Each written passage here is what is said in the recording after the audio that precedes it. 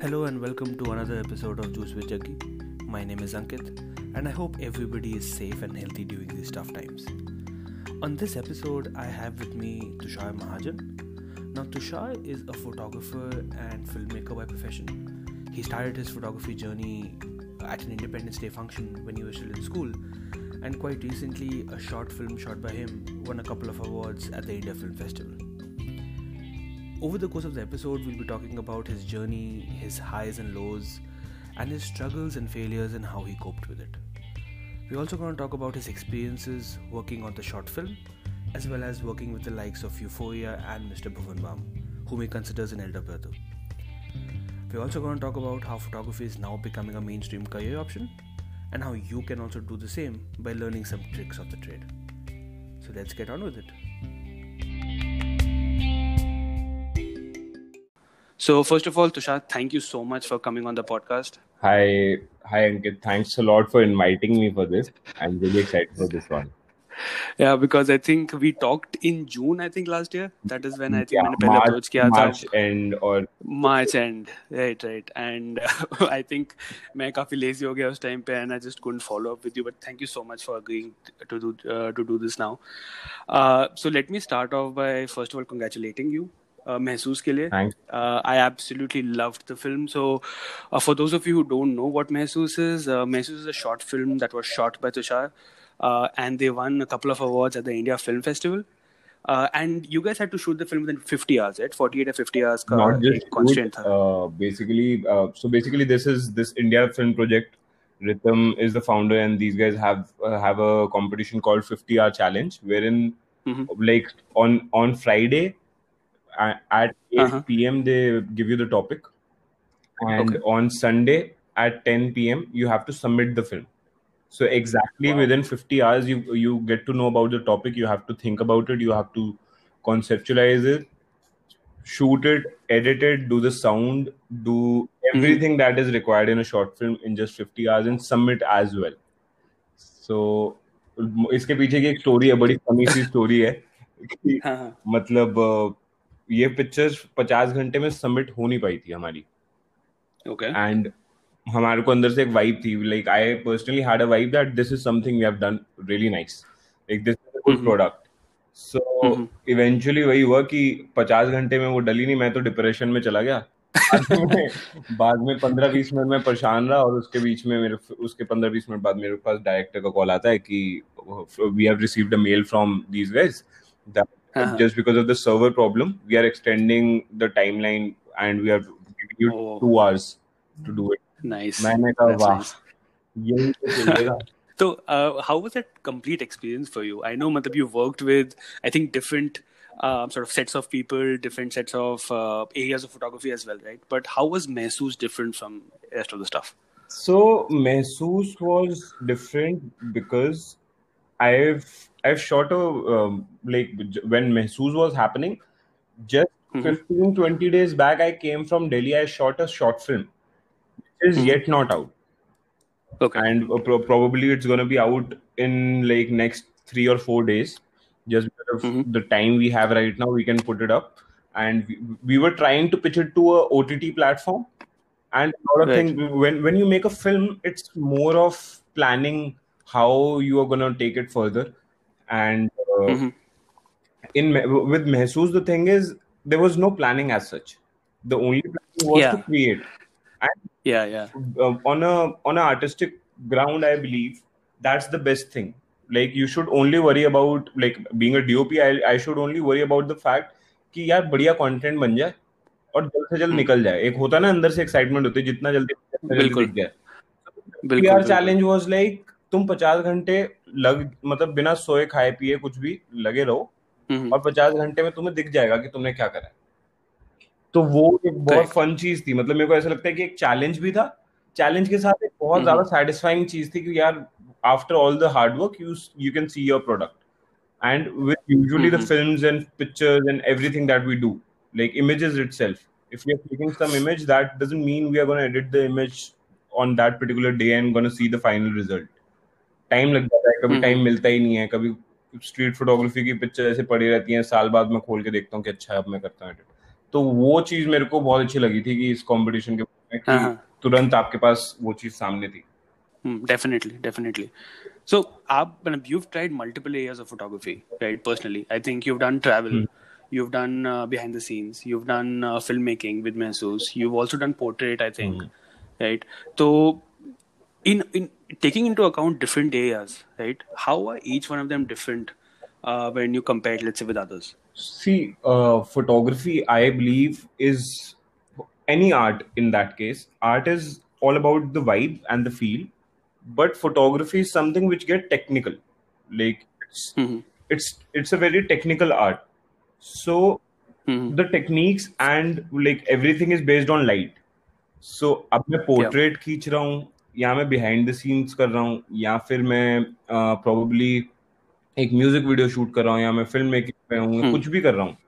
All of these things are different different scenarios, but काम light से ही हो रहा है, शूट कैमरा पे ही हो रहा है, वरना सेम ही है. आपका थॉट प्रोसेसिंग बस ये होता है कि बीटीएस पे थॉट प्रोसेसिंग एकदम इंस्टेंट होता है कि मैंने ऐसा सोचा तो मैं अभी करना ही पड़ेगा क्योंकि अगर ये मैं मिस आउट कर गया तो मोमेंट चला गया. और पोर्ट्रेट्स लेते समय शायद थोड़ा टाइम होता है. स्ट्रीट फोटोग्राफी करते हुए भी इंस्टेंट होता है कि कुछ दिख गया तो तुरंत खींच लो, नहीं पता, सोचो भी मत, खींच लो. अगर अच्छा लग रहा है तो बाद में देखना. कई बार ऐसा होता है कि इतना टाइम भी मिल जाता है कि आप सोच के आराम से तसल्ली से भी कर सकते हो. तो I believe everything is very different, but वो सब कुछ एक ऐसे पॉइंट पे कनेक्टेड है जहां पर मेरे हिसाब से लॉजिक्स बहुत गेम प्ले करते हैं. तो अगर आपने फोटोग्राफी और अगर आप अच्छे फोटोग्राफर बनना चाहते हो, आप अपने लॉजिक्स क्लियर रखो. आई डोंट थिंक सो कि उसके बाद anything other than your comfort will stop you from doing anything. Like I don't do weddings, I don't do pre-weddings as such. मैं सिर्फ उन लोगों की करता हूँ जैसे मेरे बहुत क्लोज फ्रेंड्स की किसी की शादी हो रही है तो उनके कर लिए, ऐसे ये सब मेरी पूरी टीम है वो करती है वेडिंग्स और ये सब. But it's not like I don't know the logic of doing wedding. I know how it's been shot. I know how to click images. I know how to create light and all of that. But then it's not my comfortable space, so I don't do it. Definitely. उस space को समझने के लिए I think आपको सब कुछ एक बार ही करना चाहिए. True. Because I feel even if you talk about, let's say, wildlife, right? I feel, I don't know, I mean, I might be wrong, but I feel wildlife is, photography, I think, is one of the toughest. Because in terms of, you have to rely a lot on nature, you have to rely on a lot of conditions happening in terms of going your way, right? So, I believe, see, when it comes to photography, the most difficult thing to do is to satisfy yourself. And जब आप एक live event पे होते हो तो आप अगर satisfy नहीं भी हुए, for example I am doing a live event, जो भी अभी फोटोग्राफर्स अभी मेरी बात सुनोगे बहुत रिलेट करने वाले इस बात से कि अगर आप कोई लाइव इवेंट कर रहे हो और उसके अंदर आपने कुछ अच्छी फोटोज खींची और कुछ अच्छी फोटोज नहीं खींची, तो आप यहाँ तो सेटिस्फाइड हो गए, सेटिस्फाइड नहीं होगे, है ना. एक ये मोमेंट तो हमेशा हर जगह पे ही रहता है. सिमिलरली पोर्ट्रेट के अंदर मेरे को लगता है थोड़ी सी फ्रीडम और होती है कि आप, हाँ, आपके पास समय, आप 2-4 बार ही खींच सकते हो उस चीज को. But when it comes to wild life is something, आप पहले तो जो बंदे वाइल्ड लाइफ कर रहे होते हैं वो बहुत पैशनेट होते हैं, मतलब बहुत पेशेंस चाहिए यार उस चीज के लिए, तो आपको पैशनेट होने ही पड़ेगा. तो उनके लिए वो जो सेटिस्फैक्शन होती है ना, वो उनके पास कोई टाइमलाइन नहीं होता उस सेटिस्फैक्शन का. उनको बस वो करते रहना till the time they don't get what they actually want. तो उसका रिजल्ट्स भी वैसे हैं. Like I feel if you talk to a wildlife photographer, he'll have multiple experiences which will leave you with an awe. And if you talk to any of the street photographers, not street photographers, but any of the commercial photographers like me, तो हमारी कहीं एक point पे जाके जो हमारी stories हैं वो एक ह्यूमन एलिमेंट तक ही लिमिटेड है. हमारे पास एक वो नेचर एलिमेंट की जो बात है वो नहीं है कि मतलब यार मैं कैमरा लेके एक जगह गया था, मैंने लैंडस्केप खींचना था, उस दिन बारिश हो गई, बहुत ज्यादा मैसिव चीजें क्रिएट हो गई, बट फिर भी मुझे वो शॉट मिल गया. मैं ऐसा नहीं बोल पाऊंगा कभी. मैं ऐसा बोल पाऊंगा कि शायद यहाँ पर लाइट वाइट नहीं थी तो मैंने अपने आर्टिस्ट को बोला कि आप उधर जाके कर लो, ये सारी चीजें. तो people will relate to it more, but they not be यार वो बहुत बढ़िया, मतलब ये तो मैंने सोचा भी नहीं था ऐसा हो सकता है. वो वाला चीज नहीं होगा. Wild life is tough only and only because वो एक फील्ड ऑफ वर्क ही अलग है, वो एक्सपीरियंस ही अलग है. और वो एक्सपीरियंस सिर्फ आप ही, अगर आप फोटोग्राफर हो तो आप ही दूसरों तक पहुंचाने वाले, दूसरा बंदा वहां जंगलों में आने नहीं वाला. Definitely. So let's backtrack a little bit and also talk about how did you get into photography, right? And we'll also sort of talk about people who are actually starting out abhi, right? How do they actually choose a particular stream, right? I mean, like you said, Keithness, you need patience in wildlife. There are different elements when you talk about behind the scenes or portrait or filmmaking or live event, right? So maybe we'll talk a bit about that as well. How does one think about and choose? But first, let's talk about your journey, your initial days, right? I know, matlab, you've told me some bits about your story and how you started. Right. So when did you actually realize that, okay, Thik, I am interested in photography and I want to get into So this? it's a long story. I'll try. We have all the time in the world. I'll try and bring it short. So basically, when I was in my 12th, there was this Independence Day celebration that happened, and उस समय तक हमारे school बड़ा cool हो गया था photography को लेकर. तो 2 से 3 लोग थे हमारे स्कूल के अंदर. One of them was my good friend. So they used to carry their DSLRs to school to capture images for such events. And I was apparently I was a discipline in charge in my school. So post the event, I got a chance to hang out with my friends, wherein this photographer friend of mine is also there. I just took his camera. It was a Nikon. And सारी setting हो रखी है. मैंने कुछ मेहनत करी नहीं है यूजुअली. मतलब जैसे अब तो सेटिंग्स वगैरह करते हैं हम लोग, सब कुछ करते हैं तो फील आती है. उस समय बस ये था कि उसको कैमरा पकड़ा दिया, मैंने कैमरा लिया and I framed a good picture.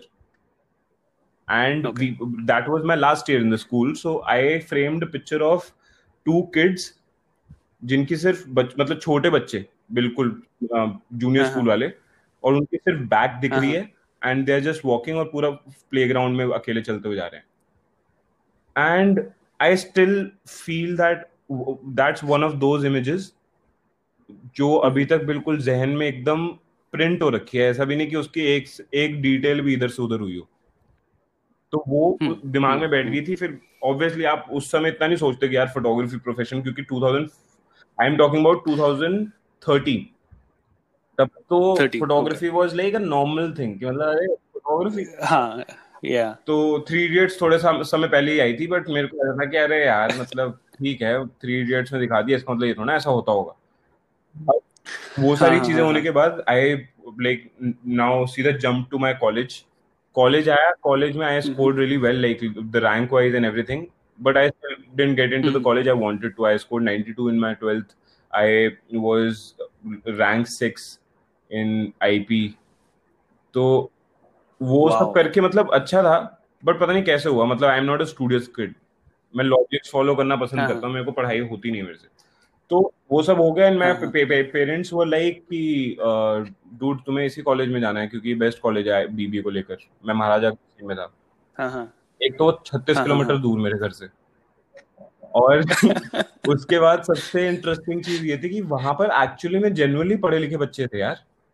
वहां सब मतलब इंटेलेक्चुअल बच्चे आए हुए थे और मैं ऐसा था कि अरे ये तो पढ़ाई हो रही है. तो मेरा 2 महीने में इंटरेस्ट लूज हो गया. फिर मेरा ब्रेकअप भी हो गया था. फिर वो बहुत टफ टाइम था एक काइंड ऑफ. और just because I scored really well in my 12th, my dad gifted me a DSLR in return of my numbers. Like he told me कि जो भी स्कोर होगा उसके हिसाब से तुम्हें एक प्रेजेंट मिलेगा, और वो इवेंचुअली मुझे मिला. मेरे को एक DSLR मिला 1200D. तब मैंने शुरू करी फोटोग्राफी पे ध्यान देना कि अच्छा मैं खींच सकता हूँ, मैं करूंगा. उससे पहले 2-4 बारी फोटो वॉक के लिए ऐसे निकल गया था कैमरा लेकर, बट कभी भी सीरियसली नहीं लिया था. मैंने फिर फोटोग्राफी कोर्स ज्वाइन किया जो कि it should have been a 3-month course. It ended up in 2 months because मैं अपने बैच में अकेला बच्चा रह गया था. तो मेरे टीचर ने बहुत स्लाइली, बहुत अच्छे से जल्दी सब कुछ सिखा के मेरे सीनियर वाले बैच के अंदर मुझे डालकर मेरा कोर्स निपटा दिया. My course got done in December, and but are these courses useful? मतलब if you talk about उस पे सबसे आखिर में बात करूंगा मैं, जब एजुकेशन वाले पॉइंट पे बात करूंगा ना, क्योंकि वो मतलब एक वो डिसीजन है, लाइफ टाइम डिसीजन है कि आप क्या उसमें कैसा पर्सपेक्टिव लेकर चलते हो. तो मैंने ये कोर्स वगैरह खत्म करा है, उसके बाद फोटोग्राफी 3 महीने तक कुछ हुई नहीं. फिर छोटे छोटे शोज मिलने शुरू हुए जिसके पैसे नहीं मिलते थे. हाँ ऐसे यार, भी होता है? मतलब काम करवा लिया लोगों ने, 500 रुपए देने थे मुझे एक दिन के, वो भी नहीं दिए। हाँ हाँ हाँ। तो तो दो हद तीन है। महीने में ये सारी चीजें हुई, मैं बहुत डिसहार्टेंड तो था ही। तो इवेंचुअली ये हम्म सिचुएशन क्रिएट हुई कि मैंने सोचा कि यार ये तो पता नहीं चल ही नहीं रहा, और कॉलेज साइमल्टेनियसली चल रहा है। इवेंचुअली वो एक जगह पे क्लिक करा, मेरे हम्म। को एक बंदा एक वेडिंग में कवर कर रहा था, जो कि मुझे बिल्कुल नहीं पसंद थी तब भी और अब भी। वेडिंग कर रहा था, और वहां हम्म पर जो वेडिंग संभाल रहा था, मेरे को वेडिंग के पैसे नहीं मिले हालांकि, हम्म बट जो वेडिंग संभाल रहा था उस बंदे ने मेरा काम देखा, उसको वो पसंद आया। उनका नाम था Shanu Chauhan, and he is one hmm. Of my idols. And उन्होंने मेरे को अपॉर्चुनिटी दी इवेंट्स वगैरह की और ये सारी चीजें। उसके अंदर फिर मैंने हिंदुस्तान टाइम्स के लिए काम करना शुरू करा। Then the game started. Then it was like hmm. money was something I never focused on. I still don't focus on money, या but या। then that game of doing something started. I was not just a Vela photographer going around and clicking random shit. I wanted to earn money या। out of it. That I was not doing it, but then I also wanted to earn work for myself. Like I wanted to be that individual guy who's doing something in his life. करते कराते by the end of third hmm. year, everything was there on point. मैं वो production house छोड़ चुका था for some reason, and hmm. the guy who introduced me to the field, Mr. Shanu Chauhan, is no more. So that was also a very sad okay. phase of life. So या। when like there was a phase when I ये बीच में था, मतलब ये अपना college time के बीच में ये फेज था कि प्रोडक्शन हाउस में मैंने इतना हम्म काम कर लिया कि अब मैंने काम देख लिया कि कैसे होता है, पैसे नहीं आ रहे, हम्म। पैसे रुके हुए हैं। और या। हाँ माय हाँ। ग्रैंडफादर पास्ड अवे, एंड उसी समय पे I purchased 5D Mark II second hand, hmm just because जिन इवेंट्स पे 500 रुपए मिल रहे हैं उन पे 1000 रुपए मिलना शुरू हो जाए, क्योंकि हम्म। मेरे पास फुल फ्रेम कैमरा नहीं था। अब मेरे पास है तो मेरे को 1000 रुपए मिल जाएंगे, डबल हो जाएगा मतलब करेक्ट। अमाउंट। हाँ। तो वो हुआ भी 2 हफ्ते के लिए हम्म। हुआ। 2 हफ्ते बाद वो कैमरा खराब हो गया, क्योंकि किसी ने मेरे को वो चेप दिया था कैमरा। तो imagine all of this happening together at the same at the time. Same पैसे टाइम। भी, या और उस कैमरा के पैसे मेरे या। पास थे ही नहीं, मैंने घर से लिए थे, मतलब मैंने अपने मासी से लिए थे। तो मतलब मेरे को ऐसा था कि यार एक काम करता हूँ, घर जाता हूँ, माँ बाप के सामने रो देता हूँ, वो पैसे दे देंगे और लाइफ सॉर्ट हो जाएगी। कॉलेज में कर ही रहा हूँ, लास्ट ईयर है, इसके बाद लास्ट ईयर बढ़िया से निकाल के चुपचाप बैठते हैं। अगर मैं इस पर्सपेक्टिव से चला होता तो शायद अभी हम बात नहीं कर रहे होते, और शायद मैं वर्क फ्रॉम होम कर रहा ट्रू। होता। बट वो उस समय ना एक वो ईगो पे आ गई थी यार बात। मतलब ऐसा था कि अरे किसी के ऐसे करने से थोड़ा रुक जाऊंगा। फिर मैं कैसे तैसे मैनेज करके सब कुछ करके मैंने वो पैसे वापस दिए, पे ऑफ करे, और और पैसे उठाए और नया कैमरा खरीदा। उसके पीछे भी एक बढ़िया स्टोरी है कि मतलब मैं मैंने कैमरा तो खरीद लिया, 1 महीने तक कैमरा नहीं आया। एंड इमेजिन वो इसलिए नहीं आया था क्योंकि फेस्टिव सीजन था, तो उसमें कोई दिक्कत पड़ रही थी। और वो आई परचेज्ड हाँ। 70 Mark II, and that was just a new okay. Launch. तो वो न्यू लॉन्च के चक्कर में अवेलेबल भी नहीं था इतना ज्यादा, तो वो आने में 1 महीना लगा था पूरा, आई रिमेम्बर। एंड हाँ हाँ। Imagine okay. उस समय आप कुछ काम कर नहीं रहे हो, आप कर ही नहीं सकते हो, आपके पास कोई इक्विपमेंट ही नहीं है। तो आपके लिए वो हाँ 1 महीना एग्जैक्टली कितना एग्जैक्टली। फ्रस्ट्रेटिंग होगा कि यार मैंने पैसे भी दे दिए, अब तो आ जा यार, कि मैं काम तो कर पाऊँ। Of course. अब वो कैमरा हाँ आया तो बिल्कुल उसके बाद definitely. The first band I got connected with, all of this is happening in my second year. So the first band I okay. got connected with was Agastya. So obviously I had bad relations at my production house that I left, but I had to do something of my own. I couldn't like, एक होता है यार, मतलब survival पे जब आती है तो आप सिर्फ अपनी सोचते हो, आप दूसरों की नहीं सोच सकते। और मतलब मैं सोचूं डेफिनेटली भी क्यों कि जब डेफिनेटली। मेरे साथ फेयर इनफ चीज नहीं हुई तो मैं क्यों सोचूं। वो एक पॉइंट पे मुझे लगता है। फिर उसके बाद इवेंचुअली यही हुआ कि काम मैं I started working with Agastya, और बीबी की वाइन्स बाय देन उसी ईयर के अंदर 2015 बीबी की vines started. So we were हाँ फ्रेंड्स, राइट। लाइक क्योंकि now how okay. We were friends. अच्छा। तो मैं जो वो इवेंट्स कर रहा था हिंदुस्तान टाइम्स के, तो उसमें एक इवेंट होता था हाँ राहगिरी। हाँ हाँ। मैं द्वारका जाके सुबह 6 बजे उठ के आई हर्ड। हाँ। राहगिरी कवर करता था, और बीबी वहां पर जाके परफॉर्म करते थे उसी स्टेज पे। तो बैक ओह स्टेज हम लोग अच्छा। Rant okay. करते थे कि क्या यार सुबह सुबह बुला लेते हैं। और हम लोग बातचीत बड़ी हमारी। I used to click his pictures, क्योंकि वो स्टेज पे होते थे।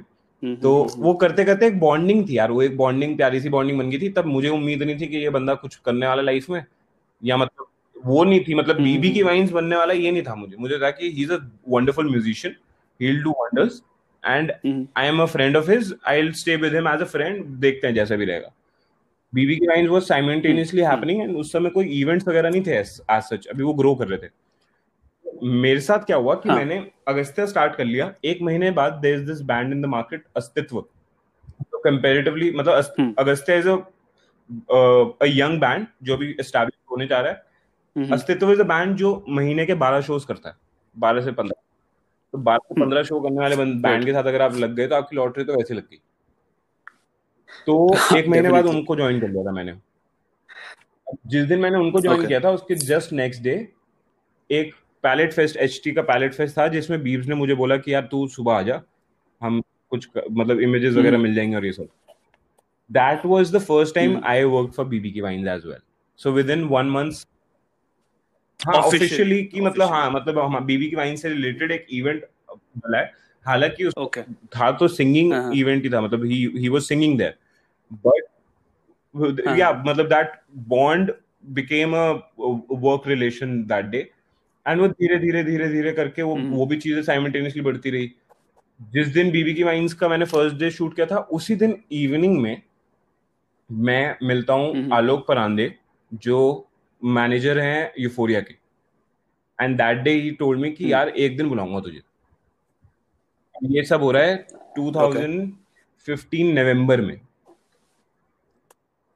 15 नवंबर में या 14 नवंबर में, हाँ 15 नवंबर में चल रहा है ये सब। तो अब उसके बाद मार्च में मेरे पास यूफोरिया का कॉल आता है। मैं तब तक अस्तित्व के साथ बहुत शोज कर चुका हूँ, मैं तब तक अगस्त्या के साथ काफी शोज कर चुका हूँ, बीब्स और मेरे कुछ 2-4 इवेंट्स हमने साथ में कर लिए। तो मेरा कहने का मतलब ये सारी बात इस पर्टिकुलर सेक्शन में, मेरा मतलब ये है कि just because I made one decision of not stopping eventually led me to so many opportunities. आपने बहुत लोग जो सुन रहे होंगे उन्होंने कुछ वो एक मीम देखा होगा कि एक बंदा वो खोदे जा रहा है जगह, और दूसरा बंदे को थोड़ी सी खोदने पे पानी मिल गया तो वो लेके चला गया, वो डिसअपॉइंट हो गया, उधर दूसरी जगह जाके खोदने लग गया, तो वहां तो पानी बचा ही नहीं। अगर वो अपनी जगह पे खोदता रहता तो 2 लेयर और नीचे जाता, पानी का भंडार है। तो वही है, you have to stick because you don't know what opportunity is waiting for you where. Yeah, exactly. What will click, what will work for you in your favor? I mean, I think even for for you as well, na, कि कहाँ से through a friendship you got to know Mr. Bhuvan Bam, through a wedding you got to know Mr. Shanu Chauhan, and things started clicking from there. So you can उसमें एक चीज ये भी होती है, मतलब बहुत ज्यादा लोगों को ऐसा भी होता है, मतलब अब मैं बात करता हूँ जो मेरे एक्सपीरियंसेस थे in different field of photography. जब मेरे को अपनी स्टेबिलिटी दिखी कि अच्छा मैं इवेंट्स काफी हद तक कर रहा हूँ और सब कुछ कर रहा हूँ, एक पॉइंट में परसेप्शन ये भी था कि यार मेरे को लाइफ में सिर्फ बैंड कवर करना है, और मेरे को लाइफ में सिर्फ और सिर्फ लाइव इवेंट्स कवर करने हैं, क्योंकि मेरे को बड़ा पसंद है और मुझे आज की डेट में भी पसंद है।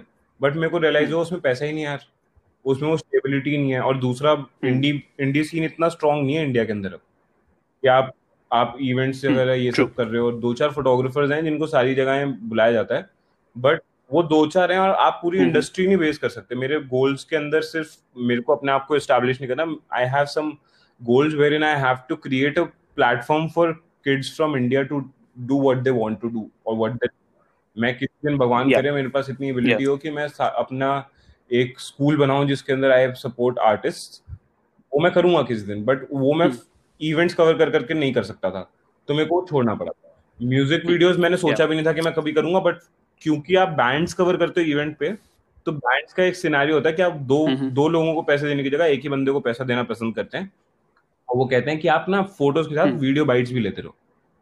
तो आप वीडियो बाइट्स लेना शुरू करोगे तो आपको लॉजिक्स पता चलेंगे, कितने फ्रेम रेट पे लेना है, ये सब थोड़ा सर्च करोगे, तो वो सब करते कराते आपका इंटरेस्ट भी बिल्ड होगा, जो कि मेरे साथ हुआ। तो I became a film maker just because on events I used to do those bits, छोटी छोटी क्लिप्स बनाना और ये सब करना। और जब ये सारी चीजें हो रही थी फोटोग्राफी में, वेडिंग्स मैंने छोड़ दी थी, क्योंकि मेरे को वेडिंग्स में जब मेरे पास एक अच्छा अमाउंट आ रहा है as a college kid, why should I get into something I'm not comfortable with? Of course. वो डिसीजंस मुझे लगता है कि आपको लाइफ में सिर्फ तब लेने चाहिए जब आप एक कंफर्टेबल स्पॉट पे आ गए हो। और उस समय तक मैंने सब एक्सपीरियंस करा। मैंने छोटे बच्चों के पोर्टफोलियो करे हैं, मैंने बड़े लोगों के पोर्टफोलियो करे हैं, मैंने फूड फोटोग्राफी करी है, मैंने डांस वीडियो करी है रैंडम एकदम, म्यूजिक वीडियोस करी हैं, लाइव परफॉर्मेंसेस कवर करी हैं, कभी मैंने इवेंट मैनेजर्स के लिए इवेंट्स कवर करे हैं, कभी मैंने आर्टिस्ट के लिए वो इवेंट्स कवर करे हैं। तो उससे कुछ नहीं होता, आप एक सर्किट में रिवॉल्व होना शुरू हो जाते हो, आपके पास काम लाइक माइंडेड लोगों का काम आना शुरू हो जाता है, लोगों को समझ आता है। तो मेरे को लगता है आपको स्टिक करना एक पॉइंट पे बहुत जरूरी है, और एक्सपेरिमेंट करना तो उससे भी ज्यादा जरूरी है, क्योंकि लाइक्स एंड डिसलाइक्स पता ही नहीं चलेंगे यार। मेरे को अगर मना कर देता अपने बैंड को कि नहीं यार मैं फोटोग्राफर हूँ, सिर्फ फोटो खींचूंगा, तो शायद मैंने कभी वीडियोग्राफी सीखी नहीं होती, शायद महसूस कभी बनती नहीं, और शायद मैं आज की डेट में ये नहीं करता कि मुझे अगले 4 साल के अंदर एक प्रॉपर इंडी फिल्म चाहिए अपने नाम पे। तो वो सारी चीजें मतलब all that you aim for is something that you will learn from your experiences, and then you will decide okay I can do this and I'll do this. तो वो है एक्सपीरियंस लाइफ का, और फिर वो सब जर्नी चलती रही। बीबी की vines became what we see BB की vines is right now, and Euphoria is Euphoria from my childhood, so I'll say that is true. I think Euphoria will always remain ever. Yeah, Euphoria is, I'll tell you one thing. मतलब मैं आज की date में शायद बॉलीवुड के सबसे बड़े आदमी के साथ, मिस्टर शाहरुख खान के साथ भी अगर काम करूंगा, मैं एक वाव में रहूंगा कि अरे यार ये बंदा क्या आदमी है, और ये सब मैं हमेशा करता हूँ। I admire all the artist, I don't click selfies with people, I other try and take that time out to talk to them, और प्रोबेबली जस्ट एक्सपीरियंस कि ये बंदा कहना क्या चाह रहा है, ये बंदा रहता कैसे है, ये करता कैसे है। तो वो सारी चीजें मैं ऑब्जर्व करता रहता हूँ। और आप अगर किसी बंदे के साथ, जैसे now I am with Beebs and I see how overwhelming it is, like 10,000 people in a show screaming your name and all of that, वो वाइब है यार, अलग वाइब है। बट मैं डॉक्टर पलाश सेन से जब भी मिलता हूँ ना, एवरी डे इज दैट बचपन का एक छोटा बच्चा मेरे अंदर से आता है और कहता है यार ये तो यूफोरिया है।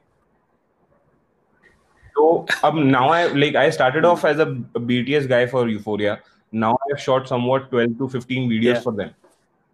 So अलग है वो DOP बनना Euphoria के लिए it's more like a prestige. I'm not saying it's not a prestige to work with BB Ki Vines or other platforms. That is something where I'm growing with them. But this is something I'm working for a brand which is already there since I was a kid. My parents, I mean, you have childhood seriously because of Euphoria, yaar. My mom was like Euphoria. क्या बात है? Yeah. I think वो एक childhood connection is very important, right? कि from childhood, I think I've listened to Euphoria songs since I was small, right? And same with you, right? So I think you have that connection, and you'll always be, मतलब वो हमेशा I think रहेगा कि to be working with someone जिसके गाने सुनते सुनते you spent your childhood. Right? I think that will always be there. वो प्लेसमेंट होती है ना जो चीजों की, placement in the sense that for example Euphoria को मैंने सबसे पहले कवर करा था 26 जुलाई 2015, मेरे बर्थडे के जस्ट अगले दिन। और मैं उस साल के बर्थडे पे उतना एक्साइटेड नहीं था जितना मैं इस चीज के लिए था कि कल मैं यूफोरिया कवर कर रहा हूँ। और मेरी टीम के 2-4 लोग जाके बैक स्टेज डॉक्टर पलासन से मिला है, मैं नहीं मिल पाया था, और मैं पूरा इवेंट कवर करा, सब कुछ करा। डिसहार्टन तो था मैं, बट मुझे यार लाइफ में ना एक बारी उनके लिए काम करना है। और उनका जो पीछे पोस्टर था ना, तब मैं नया था यार, तो उनका जो पीछे पोस्टर था वो पौंडीचेरी में खींची हुई एक इमेज थी, और मैं वो फोटो देख रहा था बार बार, और मैंने कहा यार क्या फोटो खींची है। और now I feel really proud to say that nowadays when they go out live on shows, at least 7 out of 10 times the images which are there on the back screen are clicked by me. तो वो journey जो है ना, वो बहुत अलग है। बीबी की वाइन्स के साथ वो चीज के अंदर कैसा सीन है कि बीबी की वाइन्स के साथ इट्स लाइक वो बड़ा भाई जैसा है, तो like he's like my elder brother, and the kind of conversations and everything, Yeah. I don't see him like a very big guy, to be very honest. He is a very popular guy. He has his like वो एक powerful personality है and बहुत प्यारा आदमी है, but शायद मैं कभी as a brother से ज्यादा कभी देख ही नहीं पाया, क्योंकि वो इतना प्यारा भाई है कि मतलब आप कभी आप सोच, मैं चाहूंगा भी नहीं कि मतलब I see him as Bhuvan Bam from BB की vines. I want to see him as Beebs as my Yeah. Elder brother. तो वो भाई उधर शायद आई नहीं, अगर शायद Yeah. बीबी की वाइन्स बहुत बड़ा होता और उसके बाद में उसको ज्वाइन करता और मैं उस जर्नी का पार्ट ना रहा होता, तो शायद मेरे लिए वो सेम वाइब बीबी की वाइन्स के साथ भी रहती. So I think वही talking more about this topic ना कि I feel वो लोगों में है especially that they fear struggle, they fear failure कि भाई okay if I fail in life सब कुछ खत्म हो जाएगा, right? Or if I let's say try something and fail there सब कुछ खत्म हो जाएगा. And I don't know, मतलब I feel failure for me has helped me हमेशा कि जब भी कोई struggle होता है, जब भी कोई failure होता है, मैं हमेशा I come back with a bigger bang than before. Because उसके बाद you get so much strength, you get so much determination कि you can then go ahead and solve anything you want or get anything you want. I think same thing I believe happened to you as well. failure is that shutting of the door for you when you have been doing something repetitively and it's time to change. And आपको मतलब कई बार ऐसा होता है, change हम अपने आप adapt करते रहते हैं कि अब मतलब मैं अगर बैठा हूँ और मैं किसी बारे में सोच रहा हूँ, अब मैं पिक्चर क्लिक कर रहा हूँ, तो मैं कई बार होता है कि I think of how can I improve and all of that. But अगर आपका काम चलना बंद हो गया, लोगों ने आपसे पूछना बंद कर दिया, that is failure for you. And वो जो फेलियर आएगा तब तो आपके पास और कुछ बचा भी नहीं ना, वैसे सोचना ही पड़ेगा आपको कि भाई क्या हुआ मेरे साथ. तो मुझे लगता है वो thinking about yourself, if you don't do it on a regular basis, failure will come. And if you're doing it, then also failure will come, but it will be of some other level. तो failure के levels होते हैं. मेरे को लगता है कि मैं तो मतलब my fund of dealing with failures is, मैं तो सोचता हूँ भाई जिंदगी एक फिल्म है, मेरे ऊपर एक दिन एक फिल्म बनेगी कि तुषार महाजन है, इसकी बायोपिक है. तो मुझे लगता है अगर आज फेलियर नहीं हुआ तो वो यू टर्न्स और वो जो सस्पेंस और ये सारी चीजें, थ्रिल है जो उस फिल्म में, तो होगा ही नहीं. अगर मसाला अगर of course वो मसाला नहीं कौन है, देखने आएगा मेरी वो फिल्म? मसाला नहीं आएगा. वही वो बिल्कुल प्लेन नॉर्मल एक पॉइंट से दूसरे पॉइंट चलेगी. वो बीच में मसाला कैसे आएगा अगर you turns, failures, ups and downs नहीं आएंगे. एक और बड़ी इंटरेस्टिंग चीज होती है. एक तरीका तो ये है मेरा फिल्म के बारे में सोचकर कि अरे नहीं फिल्म है यार, इसमें तो दिक्कतें होंगी, अभी इससे बढ़कर निकलूंगा तो देखो मैं कितना बड़ा हूँ और ये सब.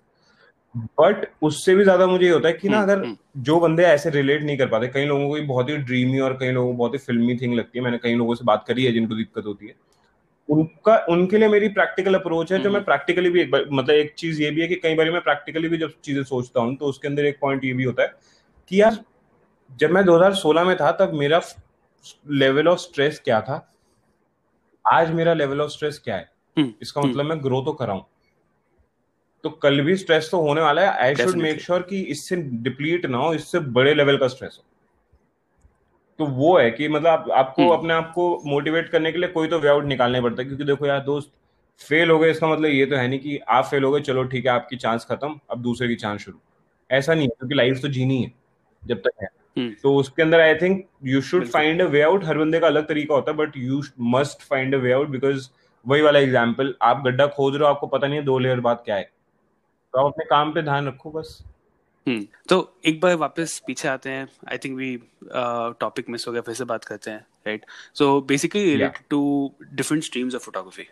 राइट, तो of course I mean you talked about कि भाई you started off with, even if you didn't want to, you got experience of wedding, travel, covering a band, covering a live event, covering shooting music videos, and then Mehsoos, right?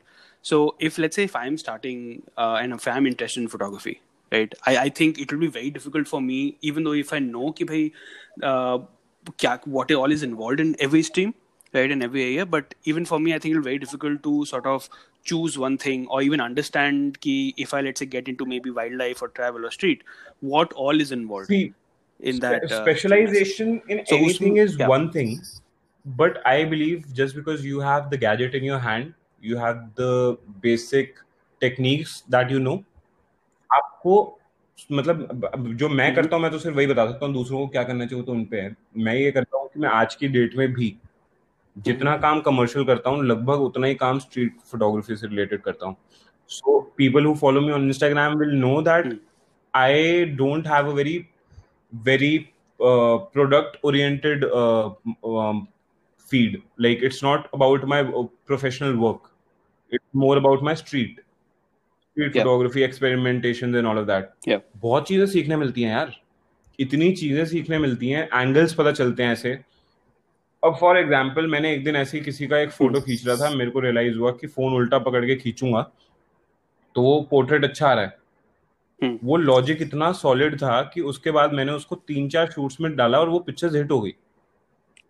तो अब different streams जैसे अब weddings हैं और ये सारी चीजें, जो बंदा नया है ना, हु स्टार्टिंग ऑफ, आई से एक्सपीरियंस एवरीथिंग, बिकॉज कहीं ना कहीं एक ना एक पॉइंट ऐसा होगा जो आपको जो पसंद है करने में, वो उस चीज के अंदर आपको हेल्प आउट करेगा कि अच्छा मैंने उस जगह पर ये चीज करके देखी थी, चलो मैं इसमें भी ट्राई करता हूँ, शायद काम कर जाए.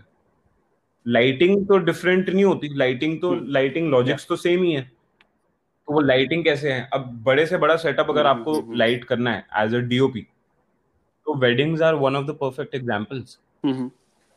वेडिंग में जो लाइट्स होती हैं वो हालांकि ऐसी नहीं होती कि आप उस पर शूट कर लो वो सब, बट आपको एक पता चल जाता है कि अच्छा मैं इस जगह पे ऐसे लाइट करूंगा तो पीछे बैकड्रॉप इस तरीके से निकल के आएगा, क्योंकि आपने वेडिंग्स में देखा है वो चीज को. पोर्ट्रेट्स लेते समय, अब आप अगर स्ट्रीट फोटोग्राफी में पोर्ट्रेट्स ले रहे हो तो आपको पता है कि आपको एक्सप्रेशन कैप्चर करना है, आपको स्टोरी क्रिएट करनी है. तो जब आप पोर्टफोलियोज करोगे तो आपको पता है कि आपको वो बंदे से एक्सप्रेशन निकलवाना है, वो तभी पिक्चर आउटस्टैंडिंग होगी. It won't look like a normal picture. तो मुझे लगता है कि every stream in photography is closely connected to street, and one who starting, जिसके पास काम नहीं है, उसे एटलीस्ट जब तक काम नहीं है तब तक स्ट्रीट पे काम करते रहना चाहिए, स्ट्रीट फोटोग्राफी. उससे और कुछ नहीं है, आपका level of perception, the way you think about life, the way you think about images will change, and that will come as an emotion for other work that you do in future. तो अगर आपको अगर आप नए हो तो आपके पास सबसे सिंपली जो आपके सामने आने वाली चीज है वो है स्ट्रीट फोटोग्राफी, क्योंकि उसमें ना आपसे कोई पैसा मांगने वाला है कि ये दिखा रहा हूँ, ना आपको परमिशन चाहिए ज्यादा, ना आपको कोई क्लाइंट चाहिए उसके अंदर. आप खुद हो, आपका कैमरा है, जाओ खींचो, समझो, सीखो. और वो चीज को अगर कोई बंदा मैं पोर्ट्रेट्स वाले लोगों को कहता हूँ, जो बंदा पोर्ट्रेट में इंटरेस्टेड होता है अपने दोस्तों को उठाओ, उनसे शुरू करो. मैंने भी ऐसे ही करा, उनके साथ फोटोज खींचो, पता चलेगा कि कैसे चीजें काम करती हैं. यूट्यूब करते रहो, चीजें सीखते रहो. तो it's an ongoing process, and अलग अलग स्ट्रीम्स का अलग अलग पॉइंटर्स हैं हर स्ट्रीम में. जो वाइल्ड लाइफ में पेशेंस सिखाई जाएगी, वो पेशेंस शायद आप बीटीएस में लेकर आ सकते हो कि मैं उस समय तक शूट करूंगा जिस समय तक मुझे वो मोमेंट नहीं मिल जाता जो मुझे चाहिए. अगर कोई बंदा फिल्म में शूट कर रहा है, फिल्म शूट कर रहा है और उसको वो शॉट नहीं मिल रहा और मैं बिहाइंड द सीन्स कर रहा हूँ उसी फिल्म की, तो मैं उसे तब तक करता रहूंगा जब तक उसको वो शॉट नहीं मिल जाता, क्योंकि इवेंचुअली मेरे स्टोरी के अंदर वो क्लोजर चाहिए मुझे. तो वो पेशेंस शायद एक बंदा इंस्पायर हो सकता है वाइल्ड लाइफ से, शायद एक बंदा इंस्पायर हो सकता है वेडिंग से, वो आपके ऊपर है. बट एक्सपेरिमेंटेशन करना और सारी स्ट्रीम्स को विजिट करना, I think, is the most reliable way of moving ahead. But I think if you talk about times today, right? Everybody is locked down, everybody is staying at home, everybody is in quarantine. Of course, you're not able to, if you talk about even street photography, if you talk about, let's say, any other things, right? You won't be able to go out of home, right? Now, one thing I really like about your work is that you are able to find perfect shots har jagah. I don't know how, right? But even if you're at home, even if you, let's say, outside, even if you're, let's say, doing a live event, I think that perfect shot that you're able to get, right, I think is phenomenal. But in terms of, if I talk about, let's say, staying at home and then being able to photograph, right? How do you sort of picture yourself? How do you picture the environment around you being at home? See, I believe you get that perfect shot. Photography is not limited to a studio or a street or a subject. Photography is everywhere. Right now, while talking to you, I can make a picture wherein मेरे सामने ये laptop पड़ा है, पीछे मेरा कमरा बिल्कुल खराब सा एकदम बिखरा सा पड़ा है, मैं सिर्फ इस चीज को एक कर दूंगा, तो एक मेमोरी है ना ये. यार मैंने अंकित के साथ एक पॉडकास्ट किया था और वो क्वारंटाइन के दिनों में किया था, तो वो घर पे था और घर देखो कितना मेस्ड अप है. It's how you feel about it. अब मैं जब ये फोटो खींच दूंगा और मैं ये फोटो डाल दूंगा तो लोग बहुत रिलेट करेंगे कि अरे यार ये तो मतलब it looks messy but still it has a story, it has a meaning. कई बार वो स्टोरी पहुंचाने के लिए आपको एक कैप्शन लिखनी पड़ती है. I always rely on captions. Now to the quarantine days, I believe this is the bestest part of life for a creative head. Why? Because आप इतना secluded हो ना इस समय. अगर इसमें से आपने कुछ निकाल दिया तो आपकी मोटिवेशन लेवल ही अलग है यार. मतलब मैं आज की डेट में मैं कंटेंट डाल रहा हूँ, पुरानी चीजें उठा रहा हूँ जो पहले पोस्ट कर रखी हैं, बट मैं रोज ट्राई कर रहा हूँ. कल मैंने ट्राई करा, कल मैंने YouTube पे वीडियो बना के डाल दी.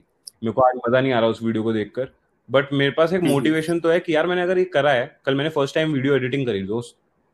मैं अपनी जिंदगी में अगर पैसा कमा रहा होता और जैसे प्लान कभी जिंदगी में नहीं करता. क्यों? पैसा है, एडिटर को दिया, उसने कर दिया. अब मेरे पास एडिटर तक पहुंचने का जरिया ही नहीं है, तो मैं उसका वेट थोड़ा करूंगा.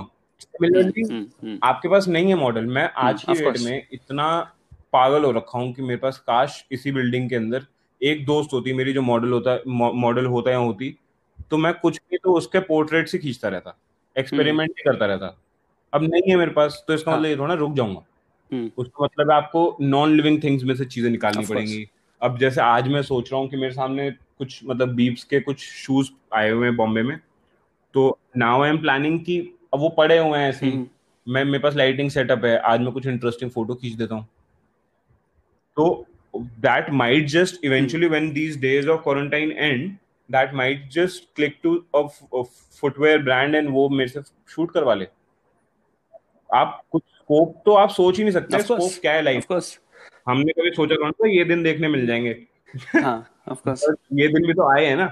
तो इसका कुछ भी हो सकता है लाइफ में. आपको बस वे आउट निकालना ही निकालना है यार. मतलब मेरे को ऐसा लगता है कि don't push yourself to just do it. Feel it and then do it. Feel it. Like अब ये सामने वही बिल्डिंग्स है मेरे सामने जो इतने समय से वहीं थी, बट आज उसके आसपास लोग नहीं, तो उसकी वाइब अलग है. उस जगह की एक उस फ्रेम का महत्व ही अलग है. और बहुत सारी चीज होती है. मेरे को ऐसा लगता है कि हमारे को सिर्फ और सिर्फ इस चीज पे ध्यान देना चाहिए कि क्या कर हम अपने लिए कंटेंट ऐसा क्रिएट करें जिससे हम अपना टाइम पास कर सके. मतलब आर्टिस्ट के लिए तो यही होता है यार. आर्टिस्ट कभी भी काम इसलिए नहीं करता कि मतलब उसको ऑफ कोर्स वो काम से मतलब उसको पैसा ही पैसा कमाना. वो इसलिए भी काम करता है कि उसको वो अपना टाइम कैसे भी पास करना है, उसको इमोशन एक्सप्रेस करना है. तो मेरी inner satisfaction यार. inner satisfaction if I want to tell my Instagram family that don't waste water, I can probably click a picture and I've done that. I didn't have to go out. I didn't have to show that one nalka with one water drop dipping down.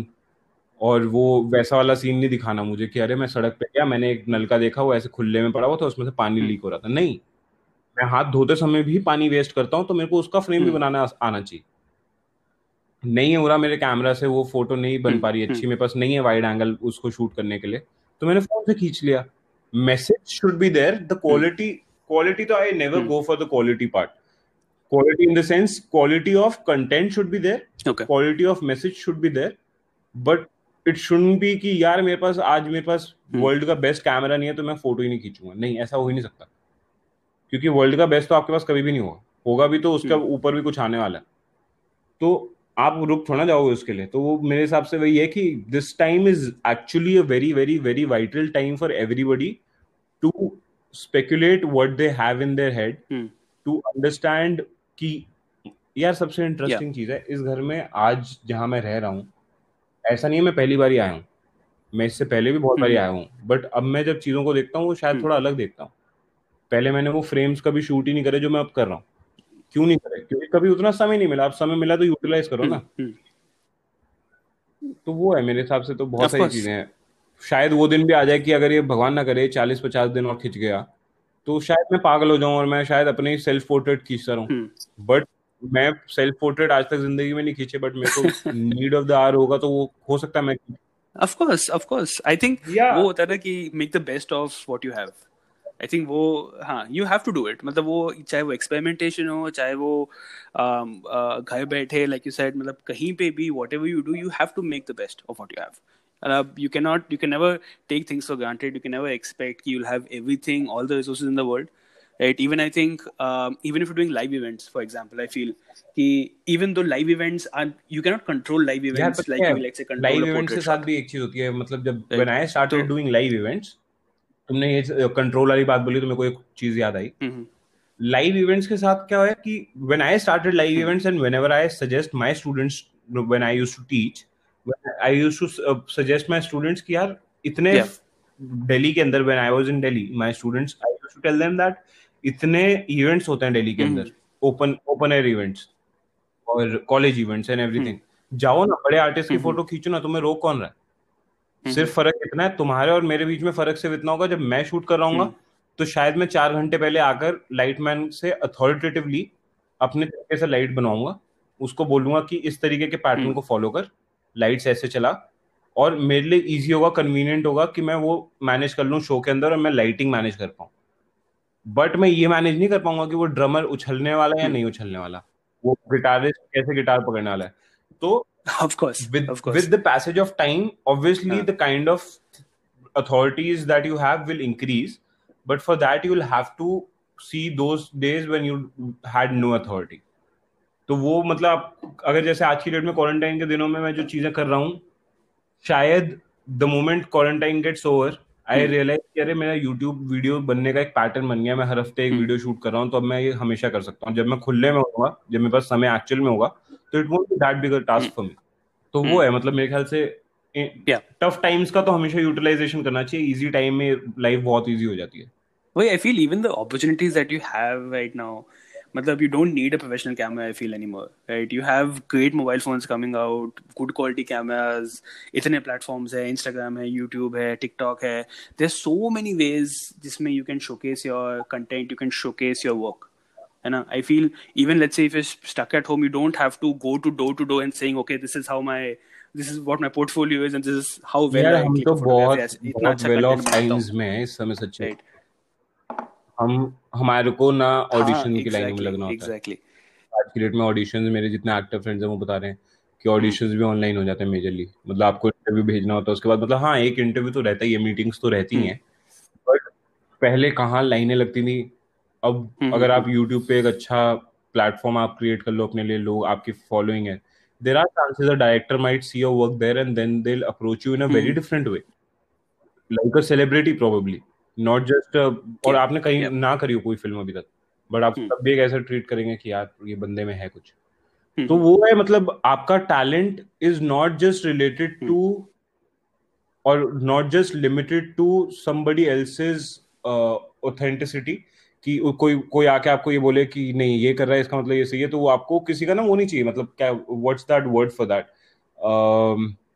you don't need anybody's approval for anything now.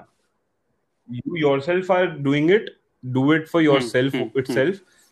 If it works, then it itself is a approval for you. या If it doesn't, then it's a reality या check, and you can probably work on it again and then probably get out with something else. या या but I think in the same time, मतलब like I said कि Hmm. Because the opportunities are so much more पहले से, if you compare, right? I think the number of people who are also availing this opportunity are more, right? You have more people who are getting into the same thing. There are more people, you have more competition if you think about it from that perspective, right? Then how do you set yourself apart? How do you say ki, okay, I'm better than the other person, because other person might be, let's say, sharing the same thing or doing similar kind of things, right? So how do you By yourself not thinking that I set am better yourself than the apart? other person. So if you think that you are better than the other person, then Okay. probably आप एक उसमें आ जाओगे कि अरे यार मैं तो उससे बढ़िया हूँ, मेरे पास आएगा। I think you should be better than what you were Hmm. a day before, and if you keep on working on that, Mm-hmm. then eventually you are better Yeah. than what you were a month back or 2 months back, and people will see that in your work. जितना level of Yeah. Competition है उतना ही level of demand है work का। आज की date में Amazon पे डलने वाले, अगर अमेजोन Mm-hmm. Claim Mm-hmm. करता है कि 2 लाख प्रोडक्ट्स हैं उनके पास फॉर एग्जाम्पल, तो वो 2 लाख प्रोडक्ट्स अलग अलग कंपनीज बना रही है, सो सॉरी, अलग अलग कंपनीज वो प्रोडक्ट्स बना रही हैं, और जो कंपनीज वो प्रोडक्ट्स बना रही है उन्हें प्रोडक्ट फोटोग्राफर्स भी चाहिए होंगे। अब 10,000 प्रोडक्ट फोटोग्राफर्स हैं और 2 लाख सब, मतलब 2 लाख तरीके की चीजें शूट करने के लिए, तो अपॉर्चुनिटीज भी उतनी है काम करने की भी जितने लोग हैं। तो मैं कभी भी ये नहीं सोचता कि हाँ, दुख तो बहुत होता है कि कोई मेरा काम, मैं अगर किसी चीज के 50,000 रुपए चार्ज कर रहा हूँ, कोई बंदा 25,000 में लेकर चला गया, नया लड़का कोई भी आकर, तो होता है। बट क्लाइंट को वो 25,000 का काम देखने के बाद पता है कि वो 50 में वो बंदा क्या देने वाला था। तो आपको ये चीज नहीं देखना कि आपके पास क्या काम आ रहा है, आप कैसे काम करा रहे हो और ये सब। आपको ये चीज करते रहने की, आपको जो भी अपॉर्चुनिटी मिल रही है उसका बेस्ट यूटिलाइजेशन करो, and never think that you are better than anybody. That will always help you keep working on your skills and try and be better than yourself. What you were today or yesterday, probably what you were yesterday, and आज वो बनो कि आप उससे एक level तो ऊपर हो ही हो। आपने आज एक चीज तो ऐसी करी हो। मैं फिल्म्स देखता हूँ, तो films are one sort of learning of feeling those emotions. आपने अगर नॉर्मल वेलकम और ये सारी फिल्म्स जो इंडिया की हैं वो देखी हुई हैं, एंटरटेनमेंट फिल्म्स, तो वो एक तरीके का एंटरटेनमेंट है। बट अगर आप उसी तरीके का एंटरटेनमेंट, वही तरीके की कॉमेडी बोराट में देखो, आप देखोगे कि यार बोराट के अंदर क्या लाइटिंग कर रखी है, क्या सेटअप्स क्रिएट कर रखे हैं, कितना रियलिस्टिक दिखाया हुआ है। तो वो सारी चीजें मेरे को लगता है कि every film is a learning, every moment of life is a learning. Just keep on learning and focus on learning. Street photography मैं आज की डेट में भी करता हूँ, मैं आज की डेट में भी एक्सप्रेशन शायद वैसे ही खींचूंगा, बट मेरा एडिटिंग स्टाइल अलग हो सकता है उस पिक्चर के अंदर, या वो उस समय उस जगह की लाइटिंग अलग हो सकती है, क्योंकि दुनिया तो चल ही रही है ना भाई।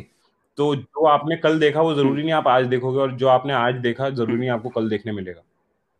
तो आप बस अपने पे फोकस रखो, और अपने आप आपकी आइडेंटिटी क्रिएट हो जाएगी। आपको कुछ ज्यादा उसमें हसल करने की इतनी जरूरत नहीं है।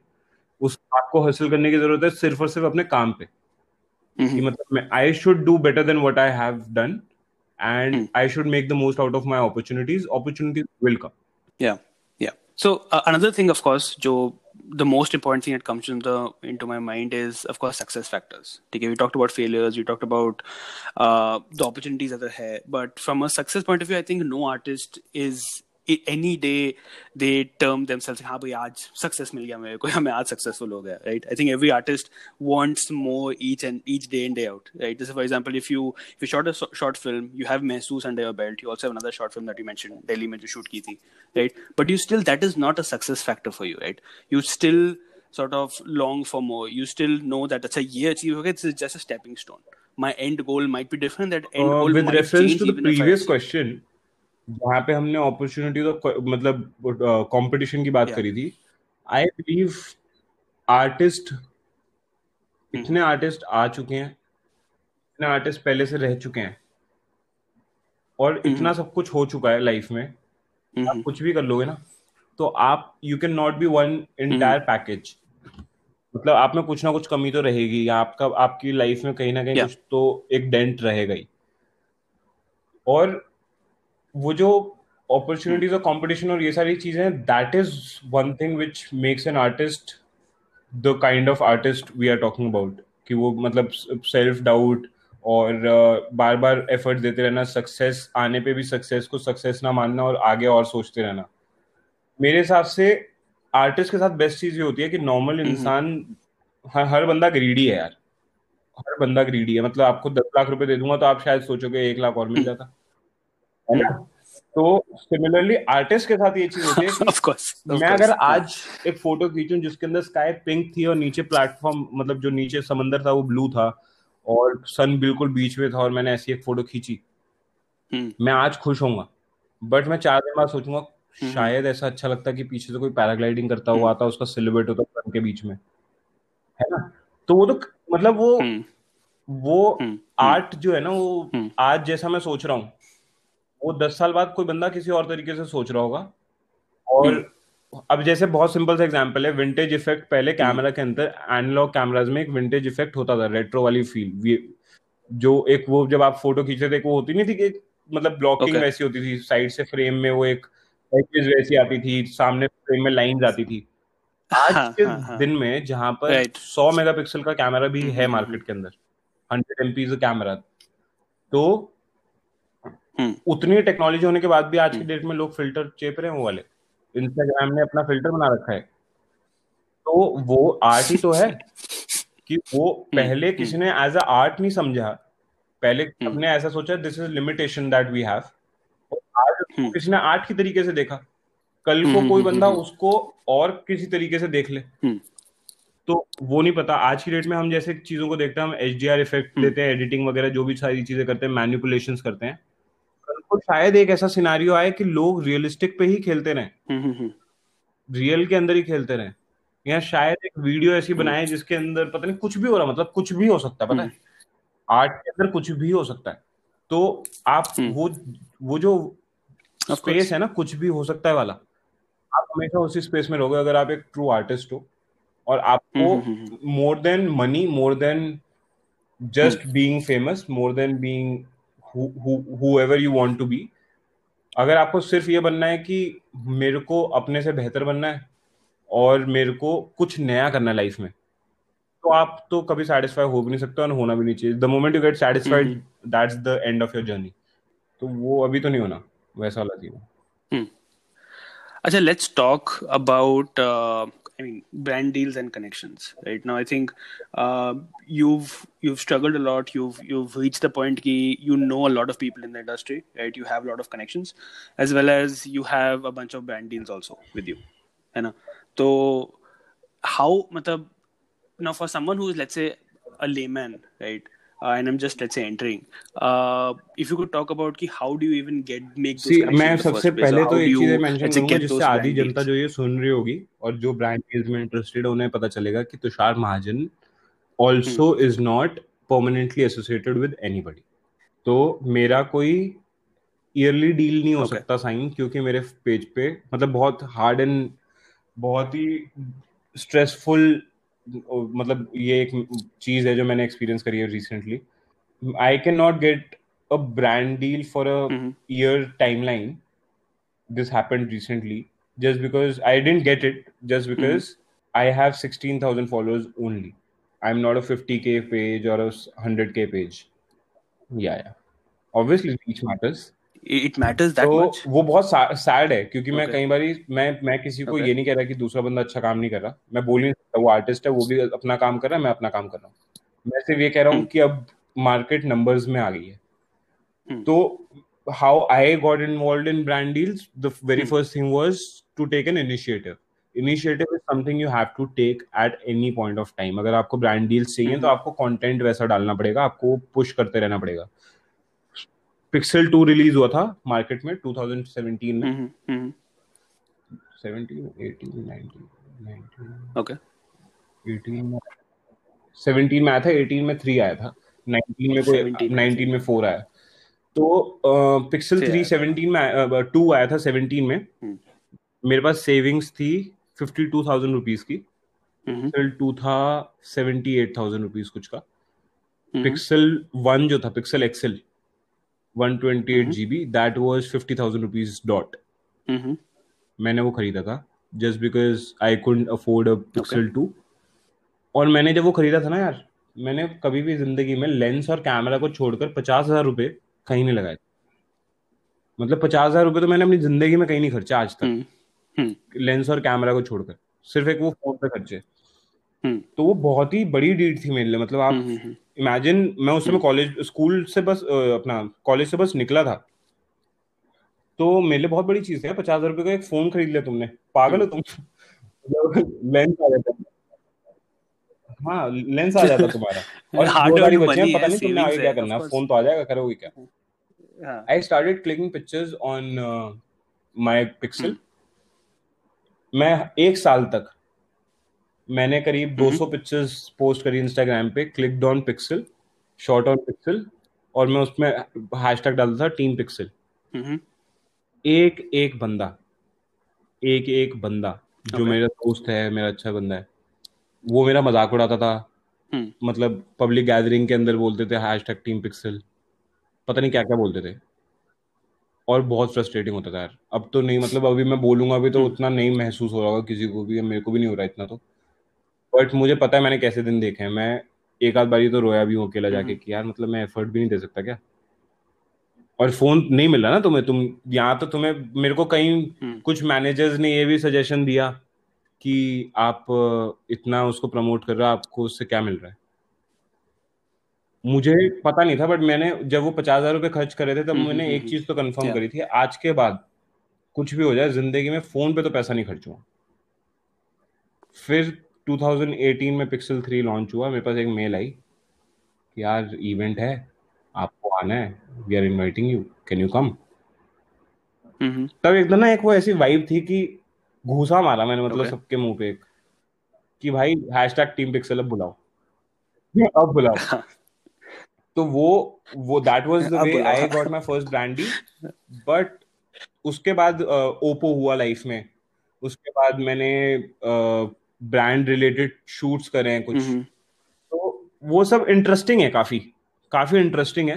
बट मैं अब आज की डेट में भी ये कहता हूँ, don't rely on it. Google के साथ तो मेरा लेवल ही अलग है, मतलब गूगल से प्यार ही अलग है। गूगल सबसे, मतलब गूगल है यार, गूगल गूगल है। वो फोन्स भी ऐसे बनाते हैं कि मतलब as a photographer I know that if I am using a Google Pixel I am doing something, like वो निकल के आ रहा है, वो क्वालिटी आ रही है। बट मैं कहता हूँ कि don't rely on brands, become a photographer, become some like single identity first, कि आप उससे कमा रहे हो। जैसे अब जैसे अभी क्वारंटाइन के दिनों में फॉर एग्जांपल मार्केट डाउन हो गई है, ब्रांड की हालत खराब हो रखी है, मेरी भी हालत खराब हो रखी है क्योंकि काम नहीं चल रहा। बट मुझे ये पता है जब ये सारी चीजें रिजॉल्व हो जाएंगी, कितने सारे प्रोजेक्ट्स हैं जो पेंडिंग, मेरी डेट्स बुक थी वो पुश हो गए हैं, बट वो हैं उधर ही हैं। ब्रांड्स, अगर ब्रांड के पास पैसा नहीं हुआ, वो तो अपना पूरा वो अपना सेगमेंट ही अगले उसमें शिफ्ट कर देंगे क्वार्टर में, आप क्या करोगे तब? यहाँ आपको अपना प्राइस ब्रेक करना पड़ेगा, मेरे को प्राइस थोड़ा ब्रेक करना पड़ेगा अब जब मार्केट फिर से रीओपन होगी। मैं मार्केट के अंदर, मैं आई विल बी वेटिंग कि वो सारी डेट्स इकट्ठे आएंगी, तब मैं उस पर काम करूंगा और ये सारी चीजें। तो मेरे को लगता है कि don't, if you think brands are one way of earning money, it is, but don't be like it is a secondary source. मेरे को बड़े अच्छे इंसान ने, एक Aditya is one of my really good friends and he taught me this, that dude, don't think that this is something which is going to get you money. This is something you are doing it because आपके पास आ रहा है तो आप कर रहे हो, वो करो जो आप करते हो और आप बढ़िया करते हो। ब्रांड्स करता रह गया लाइफ टाइम, तो मेरे को ऐसा लगता है कि मैं लाइफ टाइम से ब्रांड्स ही करता रहूंगा, मैं कभी फिल्म नहीं बना पाऊंगा लाइफ में, है ना। तो अगर मैं फिल्म का फोकस करूंगा तो मैं फिल्म तो बनाऊंगा ही बनाऊंगा, साथ में लाइफ टाइम ब्रांड्स भी चलते रहेंगे। तो वो पर्सपेक्टिव है कैसे लेकर। हाँ, तो वो रीच आउट करने के लिए एक सजेशन मेरा बस यही है कि if you want to reach out to a brand, for example it's a shoe related brand और it's a camera related brand, DSLR इन सब के अंदर तो मत करो ट्राई अभी, क्योंकि वो लोग नहीं करते, मतलब वो उनका सेट, वो old way of doing things है उनका।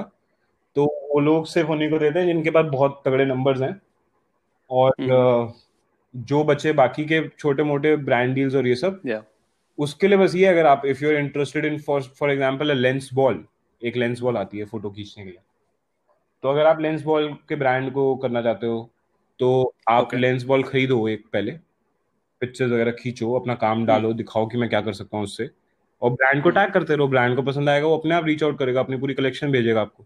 तो आपको पहले बताना पड़ेगा कि आज की डेट ऐसी है, वो कंपटीशन वाला पॉइंट फिर से वापस आ जाता है कि इतना कंपटीशन है, हर बंदा इतना कुछ कर रहा है, इतने बंदे पैसा खर्च के कर रहे हैं वो सब, आपको भी पैसा खर्च के पहले वो करना पड़ेगा और उस लेवल तक करना पड़ेगा, दूसरे बंदे को लगे यार इस बंदे से करवाना चाहिए, हमारे प्रोडक्ट को वो कर सकता है फेमस। और जब आप ये सारी चीजों पे फोकस इस तरीके से करोगे कि काम करना है, काम करना है, काम करना है, तो आप रियलाइज करोगे कि आपका प्रोफाइल भी बढ़ रही है, आपके पास पैसा भी अच्छा आ रहा है, और उसके साथ फिर ब्रांड डील्स जब आएंगी तो वो ब्रांड डील्स इतनी कोई बहुत बड़ी चीज नहीं होगी। मेरे को ब्रांड डील्स अब मेरे को उतना वो फैंसी चीजें नहीं लगती। हाँ, का सामान आता बड़ा अच्छा लगता है, but that's not life, that's not something you have to do in life, of course. So, I mean, Tushar, what is that one life advice that you follow for life? एक ऐसी कौन सी चीज़ है? I mean, बहुत सारी चीज़ें आपने बोली हैं अभी, ठीक है, related to failures, related to how to get back up, related to struggle, related to how you are not better than the competition, right? What is that one thing? In some may say, yeah, we are definitely. What is that one thing that you follow for life? There's no one thing, to be very honest. There are multiple things that I follow. So I'll mention multiple things. One of them is never Okay. stop. Never stop. Because the moment you stop, वही वाला फिर से example, आपको नहीं पता चलेगा आपने क्या मिस आउट कर दिया. दूसरी चीज, learn to say no for your mental peace. Because मैं अभी इस समय कॉर्पोरेट वाले बच्चों से या उन सबसे तो बात नहीं कर रहा हूँ, मैं तो आर्टिस्ट से बात कर रहा हूँ. एक आर्टिस्ट के लिए नो बोलना बहुत जरूरी है, क्योंकि जो कंफर्ट है ना आपका, उसके साथ खिलवाड़ करो, बट उसको मैनिपुलेट करके खत्म बिल्कुल वो ऐसे साइड ही मत कर दो. अगर मुझे नहीं पसंद वेडिंग करना और मेरे को पता है कि वो करने से पैसा तो आता है बट मैं डिप्रेशन में चला जाता हूँ, तो मैं नहीं करना चाहिए मुझे वो. और जब तक मेरी मजबूरी ना आ जाए, मजबूरी में तो इंसान कुछ भी कर सकता है यार. मजबूरी में there is no rule. In survival there is no rule. But when you are at least better than having just a survival in life, I think keep going, keep experimenting every day, treat it as a new day, and just make yourself realize that if anything goes wrong in life, और कोई है नहीं है, मैं अपने साथ हूँ. तो मेरे को वो एक वाइब हमेशा रहती है कि अगर मेरा कुछ भी, मतलब मैं जीरो की जगह माइनस में भी चला जाऊंगा ना, तो मुझे अपने पे भरोसा है कि मैं कुछ भी करूंगा, पूरी जिंदगी लग जाए बेशक, but I will not stop. वो करना ही पड़ेगा, क्योंकि आप अगर स्टॉप करके तो वो आप डिप्रेशन से मर जाओगे. हाँ, मतलब अपने पे भरोसा रखो कि कुछ भी होगा यार, कर लेंगे. और कोई वो सेल्फ ट्रस्ट होना बहुत इंपॉर्टेंट है. कुछ ना कुछ तो कर ही लेंगे. Tushar, thank you so much once again for coming on the podcast and sharing your thoughts. I mean, I think I feel very honored to be talking to you right now. But because seriously, I mean, I think your story and your thoughts about a lot of things, I feel I have not heard a lot of people talk about the exact same things. So I feel I'm very honored to be talking to you. And guys, if you don't follow him already on Instagram or TikTok or YouTube, please go ahead and if you want amazing content day in, day out, please follow him on all these platforms. His handle is Tushar Mahajan Official on YouTube and TikTok. And on Instagram and TikTok. On YouTube, it's TMTV. Right, Tushar? Right. So please go ahead right now. And if you don't follow him, please go ahead. I'll link all his links in the episode's description as well. And also, if you have any other questions that you would want Tushar to answer for you, please feel free to tweet at me. Please feel free to send me an email or any other platform that you use. Or if you're listening this on the Anchor app, there would be an option there to send me a voice message directly from there. Please do. And I hope Tushar will answer all the questions for you. I mean, you don't even actually have to go through me. I think Tushar is a very humble person. I did the same thing. I messaged him on Instagram and he replied directly. So I think agar aap bhi karoge to he will reply. And I think he's a very nice guy when it comes to solving problems. I've seen it firsthand also. And वो आपको पता चली गया होगा बात सुन के कि he'll sort of solve most of it out. It's not all of it out. No one can, but most of it out. Try exactly. And nobody can, time, but at least some of it out. Whatever I have in my hand, I'll do my bit, but like don't keep it to yourself. Yeah. And just keep experimenting. As life is easy. So on that note, I think stay safe, stay healthy. So till the next episode, this is Jaggi signing off.